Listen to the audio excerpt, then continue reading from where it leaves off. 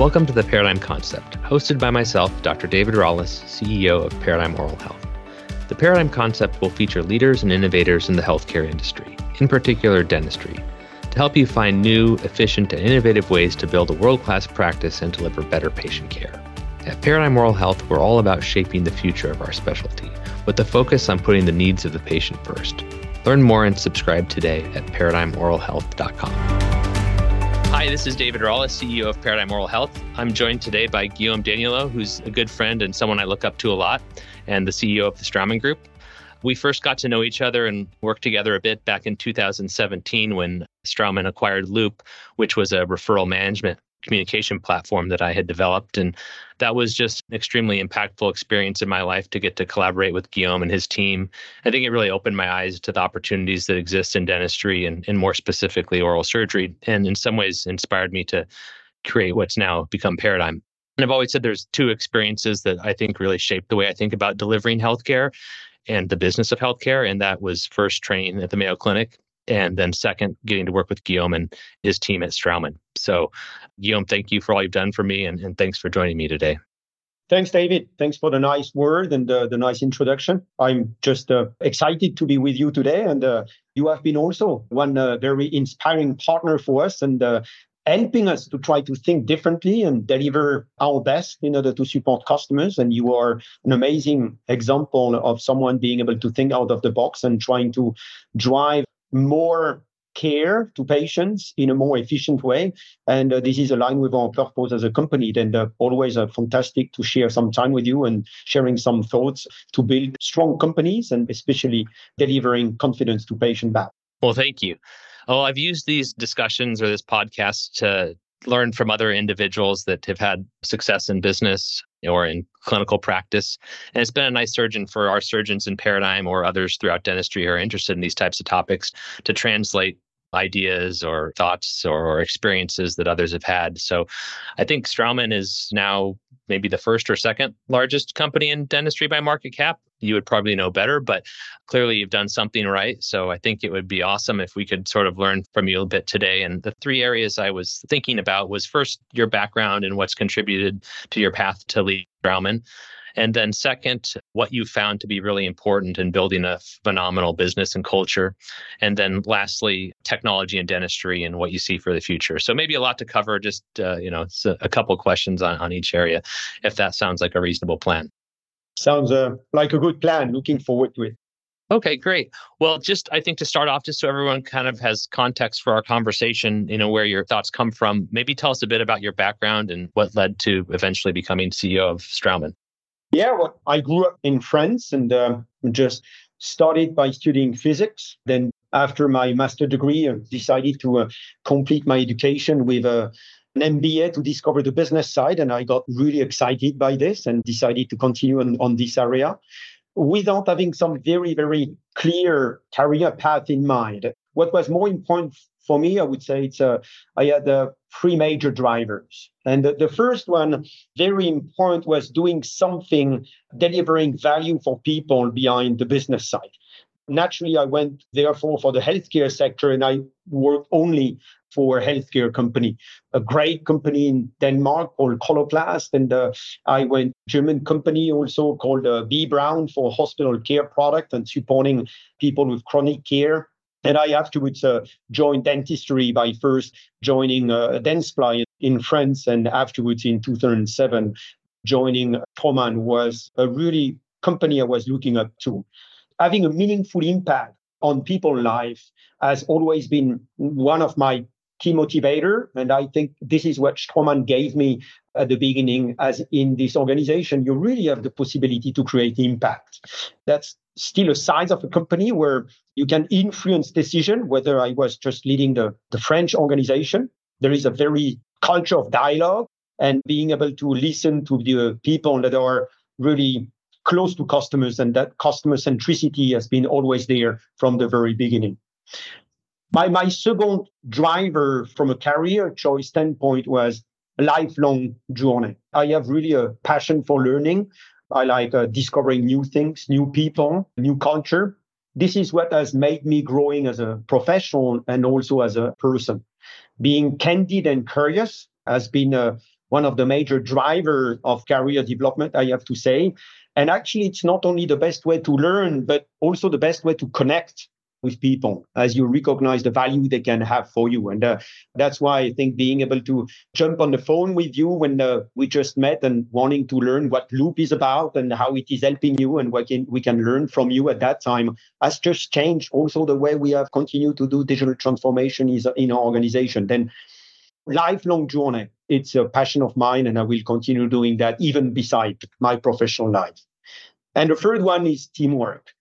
Building up your own company or being alone as a consultant or whatever, it has never been for me. Creating strong teams is what is exciting me.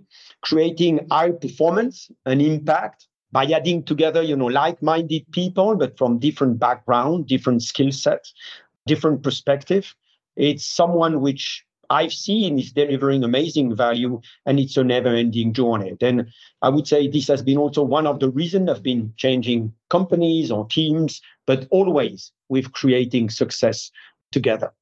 Then step by step, from challenges to challenges, from region to region, teams to teams, I gathered the right experience and some of the right skills, and also the luck to be at the good place at the right moment, having the trust of the people I was working with to be offered the privilege of leading this great Straumann organization. And that's the way I became CEO after already spending 16 years in this organization.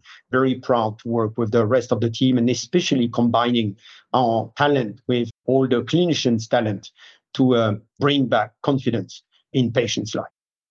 Every time we talk, I always get excited because I feel like you're saying what I'm thinking. I just can't say it. You articulate it so much better. Those ideas and drivers really resonate with me. And I got to hear David Epstein, who's an author, speak about a year ago, and he was talking about generalists in a specialized world. And he talked about how, you think about people being so specialized and, whether it's Tiger Woods or Serena Williams, and those are the people that have success. But he said, when you follow people throughout their careers over longer periods of time, it's generalists, the people that have had diverse experience and built upon them. I think kind of what you're talking about, lifelong learning. So that's an idea that I think really resonates with me. I hope it's true because I don't have a very specialized back, because I'm pretty fragmented in my training. But then the other thing that you said, the last part, building teams, dating back to, I guess, even the Loop project, this idea of communication and connectedness has been really important to me, and something we've tried to create either through technology or culture. But how have you managed to do that across a whole global organization, build different teams, yet one large team and a strong culture while having thousands and thousands of employees? I think it's one of the ground that all large organizations are looking at, making sure that I would say building a strong culture is about. I don't remember which leader that I was trying to listen to was always saying. He was saying culture is the way things are doing around here, especially when I'm not there as a leader. And I find it exactly to the point. Because, of course, the more you are in a large organization, the less you can be here when people are taking decisions. And you want to make sure that you create an environment where people can be sharing the same values, being led by a common purpose, but still empowering them to be able to make their own experience, take their own risks, being able to fail, learn from those failures, and start again. I think it has been all starting to build this kind of culture to make sure that we are helping people to become the best version of themselves. And to be honest, this is not easy. It takes time. And we have been learning a lot of lessons along the way. And it's also here a never-ending journey. I would say our discovery and my discovery about corporate culture has all started with an iceberg. This is the iceberg, being able to understand that what you see outside is coming from deeply inside. And I like very much one of the speakers that came to us saying that companies don't transform, only individual does. And you need to transform your company, each individual at a time. When you really realize this, you say it's a huge task. And if you want to try to understand how to do that first, then let's start by the leadership team. And it's all about trying to put together what is deep on the core belief, on your values, and because your beliefs are shaping your mental models. And then this is driving your mindset and your thought process. And your thought process is driving your behaviors. And very often we're asking people to change behaviors or to do things differently. But if they are still keeping thinking the same, they will never do things differently. Then it's how do we influence values and beliefs in the organization in order to drive to a common way of thinking afterwards to make sure that people will somewhat behave the same in front of a challenge. And this is what has been our very strong focus in the past, I would say, more than 10 years in our organization to build a core belief that are in line with what we think is best for the company, and especially what is authentic in line with the executive team. And yeah, I think this is the way we have been able to shape culture. And I think that we have been able to build a very high performance player learner culture, as we call it. And we have seen, honestly, that culture has been creating trust in organization. And trust creates speed because you don't need to challenge everyone all the time about what they are doing. And speed creates results. That's a good topic, thinking about speed. And I know when we started working together, I was blown away at how agile you were at the time. And just, I think we talked one day and the next day I was on a plane to Boston or something. So I love that intensity. But how do you think about balancing agility and speed and decision-making versus discipline and diligence? And I know Jeff Bezos talks about a slow decision can be worse than a wrong decision. And that's, of course, a technology business, which might be a little bit different than healthcare. But I suppose healthcare is becoming more and more about technology, and it's probably a lot closer to technology than selling books was 3 decades ago. So how do you think about speed versus discipline? That's a very good question, very interesting question, David. And here I want to paraphrase someone with who we have shared a lot on culture, because he has been also building a very strong culture in a dental service organization, which is Kevin Mosher, which has been successful. And we were discussing a lot about this. And he was giving an example that I like to use all the time to illustrate this point is, it depends which kind of decisions or area in the company you are. And they were calling it the one-door decision or the two-door decisions. And I don't know if you have heard about this concept. The two-doors decision is that you can take a decision, take this path, and if it does not work, you come back and you start again. And it's then on this one, you need to have speed because you need to look at all the different options. If you have not chosen the right option, you come back, you change, and you have that agile way of working, which is making you sure that you can try again and find the right way. And the iteration, it's really needing that speed, that you are not getting stuck in some way.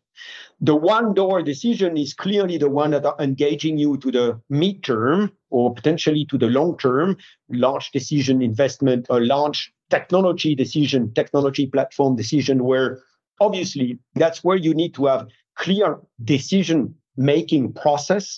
You need to have strong data to also potentially be able to be used for this.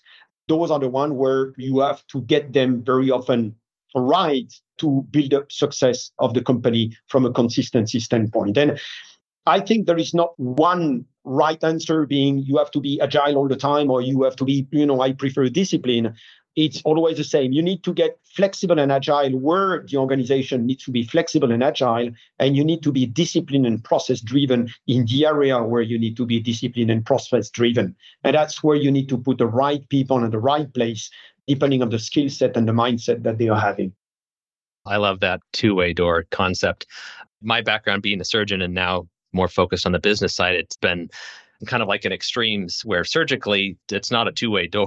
You put someone to sleep, there's no going back. So there doesn't allow for a lot of iteration from a clinical perspective. But on the business side, it's a bit more liberating in that you can iterate on things to create the perfect patient experience by how you're implementing technologies and things. So I kind of experienced that in extremes. I love that concept.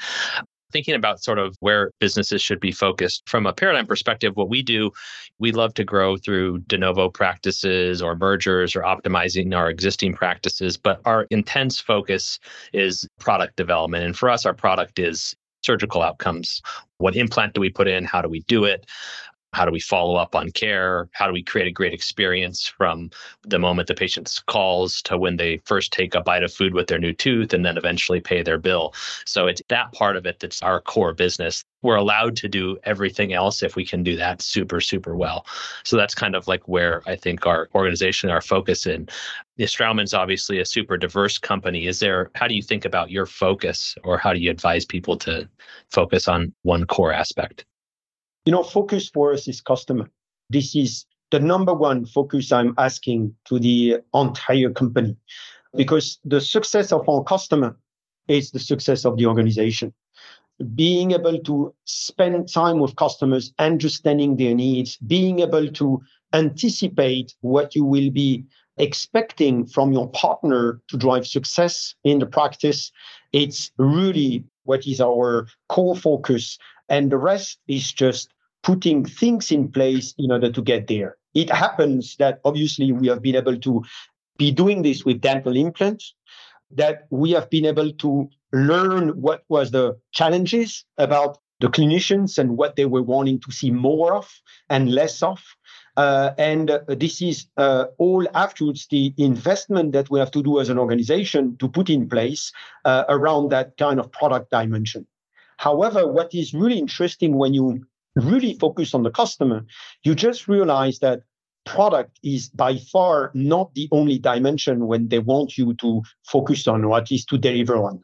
And there is all the extended part of the product, which is the service dimension, when it comes from ordering the product, when it comes to supporting quality, when it comes to especially education. All the dimensions have been afterwards something that the company developed step by step in order to make sure that we can offer all the means for customers to be successful in what they are doing. Then we have been focusing on innovation, obviously, to try to push boundaries where clinicians were wanting to go.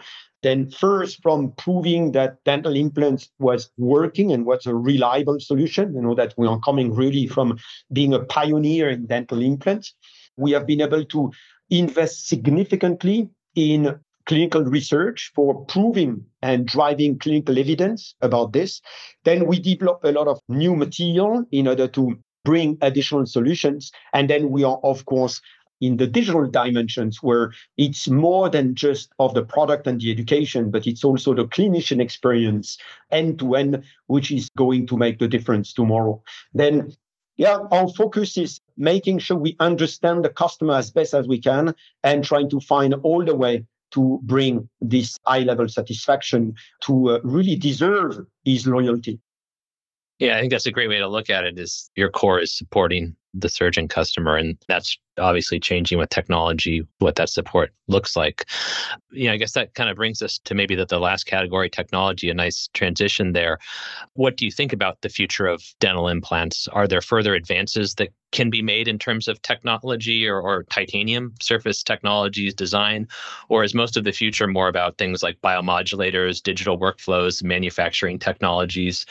What do you think your customer is going to look like in the future, and what types of areas do you think are most important to support? I think there are, at least I've heard two key questions, David, and this is what are going to be our customers tomorrow and what kind of technology will be important. I think those are the very important, disrupting trends, I would say, in dental and our dental implant environment. The first one is everyone is noticing this, is obviously the consolidation of the caregiver. And this kind of care delivery is significantly changing. Then our customers are changing. We have seen this consolidation, which has started years ago, and it will continue to happen because obviously standardization in dental was necessary to ensure, on the one side, higher quality and higher consistency in treatment for the benefit of the patient. Why I'm saying that is because we know that DSO, with their investing capability, are really investing in both technology on the one side and education on the other side, which I think a paradigm is really setting a benchmark here, which is really supporting, at least when it comes to dental implants, the increase of quality of care and especially the solution that you can provide to the different patients. Payment is changing too. And you know that a lot also in North America as an example, but it's the case globally, it's more and more on the patient side to take even more the cost burden, which means that it will change also the decision-making process. I do believe that total patient experience will become more and more important because they will pay more on their side. Then they will be much more regarding on where they go and what kind of care they are going to be delivered. And that's why we have seen a trend which will increase in the future, which is dentistry is going more retail with that patient satisfaction in mind. And this is leading to new success factors that are currently done. We see more branding, we see more patient NPS measurements as a key performance indicator of dental practices, which is very different than in the past, which is actually quite exciting to see this, because as we are very patient-oriented also as an organization, we are really happy to support here the practices and our partners doing this. I love the concept of retail healthcare. And I think when some people hear the term, they might discount it as like a cheapened type of experience. But I think it's more about creating value, convenience, quality, creating superior retail experience. But I think in healthcare, it's a little bit different in that I think people are striving towards a retail approach, but I think there's opportunity and that healthcare is different. It's still personalized. It needs to be individualized. It's different than going into, Chipotle or Starbucks. Well, even then, I guess they have some element of individualization when you order your latte with 3 different flavors and different kinds of milk and everything else. But I think that there's opportunity in medicine and dentistry to sort of think about it, but in a very individualized, personalized fashion where your data is very protected and you have this relationship with the doctor. So I haven't totally figured out where the opportunity is there, but I think it's something to think about for the future. If I may on this one, David, and thanks for the precision. When I'm talking about more going retail, is that patient preference are much more taken into account, which was not the case before. And, I've been now in dentistry for more than 20 years. And every time I was saying what kind of job I was having, people were looking at me saying, I don't like it. I think this can really, and this is changing. There is a way to bring patient in to ensure that their fear of dentistry is taken care of, that to transform their experience. And retail is just about experience building. And we are very much, and it's the same in digitalization, caring about the clinician experience. And we see more and more practice caring about the patient experience. And in this way, where before a clinician was doing a great job by just having the right clinical procedure in front of that clinical challenge. But now I think because of new environment around us, an appreciated job in dentistry is when not only you are doing the right procedure with the right outcome, but also having delivered an experience which is going to be positive end to end. And I think this is really a very strong development. And we see that also with those technology where you can individualize all the different channels to communication with any patients the way he prefers that. I totally agree. That's what we've been striving for so much, is to create that experience for patients. So I'm 100% aligned with that. And that's been one of the really gratifying things about as we've gone from what was our initial practice, which was in a few states and, a smaller typical type of practice, to a larger group practice that's spread out across the country, is now we can pool resources between one another, and how we think about what we're building is the way we can invest in it is much different than before, where fiscally, when it's, me and 5 other partners or 7 other partners, we sort of have to, maybe we don't have to, but you just naturally sort of think about it, the dollars and cents a bit different in terms of how you're investing in your practice. But in this sort of new model, it's more about how are we building something that's very sustainable, that can exist for decades to come and have value. We don't necessarily, sure, we'd like to make money, but the way we think about making money is over a very long term, building something that's sustainable and can do things differently and can scale. So that's been really, really exciting and totally liberated me to think differently and invest differently and spend differently, because it's not necessarily about the dollars and cents today. It's about how we look 2 decades from now. I believe there is a very strong relationship existing in between a patient and his clinician and the dental practice. Trust is everything. It's very interesting when you are able to build this, because still there is a fear of patients not being able to understand really what the situation of his oral health situation is about.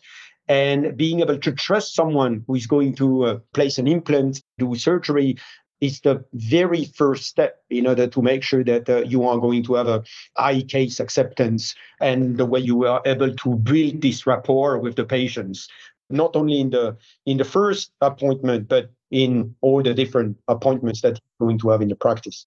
Well, and I think dentistry is like the perfect environment where there's an opportunity to even increase that trusted relationship. I think naturally, probably in medicine, there's maybe, as you look at studies, there seems to be a bit more level of trust with, I guess, society and a physician versus dentistry. Not that dentists aren't highly trusted in things. When you look at some of those surveys and things, it falls a little bit below medicine. And I think that probably stems from some of the lack of standardization, and there's just not as much money invested in dentistry historically. So maybe some of the newer technologies and things were harder to access. Now, I think with this avalanche of technology, that having access to different things at lower costs are becoming more and more available. And I think we happen to be in like just a great business because the treatment preferences, or what different dentists were treatment plan, whether it was an amalgam filling or a buildup or a crown or a 3-unit bridge or splinting together mobile teeth. There's been a lot of antiquated treatments done in dentistry, hemisections, root amputations, things that if they were value-based care and healthcare would probably never be allowed to be. You wouldn't be hemisecting a tooth and trying to keep a tooth with 90% bone loss. So I think some of those things have resulted in a lot of patient dissatisfaction where they're like, I go to the dentist every year, I spend more money, my teeth keep falling out. And I think being in the area that we are in surgery and dental implants, which is such a awesome treatment and well studied and just objectively a great thing. I think it gives us an opportunity to standardize things, really gain trust, and show that dentistry is a state of the art type of profession, obviously. But I've heard you say, and I think others as well, that there's a tremendous opportunity for an increase in the volume of implants. That I think there's something like, I may be completely wrong, but around 5 million implants that are placed in the United States. And if that were a treatment option for more people, not that if the economics were to change tremendously, but just if it were being treatment planned, that there's something in the magnitude of like a 10 times increase that could occur. What are things that you think a surgeon could take back to their practice tomorrow, or a dentist could take back to their practice to sort of move towards that? Maybe not 10 times, but what are things that will contribute to making that a treatment option for more patients? Several factors could lead to an increased number of implants. The first one, I would say, is still education. For all the general dentists that are treatment planning patients, knowing what dental implant can do, and instead of looking only at quadrant dentistry, but also having a holistic perspective of what could be done, is still very helpful. And this is still something we need to keep doing together with a specialist, being able to educate all the dentists that are sometimes implant conscious, but even not understanding the full extent about dental implant possibilities, especially with those immediacy now solutions. There is almost no indication where you cannot place implants with those graftless procedure, or, we see so many clinicians that are gifted in terms of surgical ability. Then we need to make sure that all general practitioners can really understand the possibility of implant, and also the outcome of implant afterwards from a quality of life of patients. And while there is a lot of work that has been done in the past on this, I think we still have a lot of information we can deliver to those general practitioners, but also to the public around us. The second thing is obviously from a technology standpoint. I believe from a technology standpoint, we can still drive efficiency. We can still help, let's say, clinicians explaining what implant is about to a patient. And for this, we know that digitalization is now very, very helpful. You can create a digital twin of the patient, and you can digitize his own situation with a CBCT and an intraoral scanner. And now all AI is allowing you to have an immediate match of the situation. And you can really easily present to the patient his situation what would be the rendering then with an implant, functionally and aesthetically, by those smile design or even just some easy explanation by the clinician, for really the patient to be able to understand what is doing it and what is not doing it. Very often, the kind of lip support and the bone loss are not well explained. And I think this would be also a very strong motivational information for a patient to conduct implant. And of course, then the support in treatment execution with guided surgery, thanks to a now very easy way of printing surgical guide, could help then the clinicians to place more implants, to feel more confident in placing more implants, but also to increase efficiency of the people knowing well to place implants, to be able to also deliver much more and support much more patients in the clinical time that they have available. And we see that with many customers, with many clinicians, and you are a very good example on driving efficiency within your practices. We see that people that are experienced can do much more with gaining efficiency in their processes thanks to digitalization. You had said earlier that organizations don't change, individuals change. And I think that's probably exactly the case with this. It's like dentistry doesn't change, individual dentists, individual surgeons change. So I think you're right. It's like all about education. Like hopefully we can scale ways of educating, and like having consolidated organizations that can help do that probably will spur that along. But I think that's been really fun about my job, is like, how do we all develop as clinicians? And, hopefully, how do we develop some tools or ways of communicating or tapping into great resources? And this conversation is meant to be one of those things, so that hopefully all of our surgeons can change a little bit each day. Well, I guess lastly, you've been such a visionary. If you had one area of technology, or is there one thing that has the ability to transform dentistry in the next 5 or 10 years, or what should we sort of be preparing for? I think there are going to be 2 areas that are going to change significantly the way dentistry is going to be made, or some of dentistry, at least. I believe biotechnology will change a lot of things. You know that there are projects about growing dentin, or there are some new biotechnology that will come in changing healing treatment phase. And I think there might be some really interesting side of development that will come from the medicine side that we can learn from, I'm sure. The second side is obviously digitalization and all the capability to support clinicians in their diagnostic and in their treatment execution. AI and data management with big data, we are going to help very significantly clinicians to understand what they do in real time, being able to take the right decisions in a much more short-term time frame. And it will completely redefine the clinician experience. And we know that AI will change also a lot the processes within the dental practice. A lot of patient communication will be able to be outsourced to AI. And we will be able also to drive then the time of clinicians being dedicated to clinical time, and not about a lot of administrative tasks and the follow-up of a lot of those processes in the practice. Then we are looking forward to this. We are investing in those areas significantly as an organization to be able to stay at the forefront, as innovation has been a major way for us to keep delivering on clinician expectations. But yeah, I think those 2 areas will see some significant breakthrough moving forward. Well, I've been fortunate to get to work with CareStack and Straumman on some AI projects as it relates to practice management. And I think the future there is tremendous. So I'm really excited to see what you guys continue to develop. I thank you so much for your time. As always, I've learned a lot and love to do this again in the future. Thank you, David. That was also a pleasure. And thanks for doing those podcasts, because again, learning is an exciting way to continue growing as a person and individual. And I think this is an amazing initiative that you are doing here. And I'm looking forward to hearing the next ones, because I have learned in a lot of those former episodes. Thanks a lot. Well, thank you. Take care.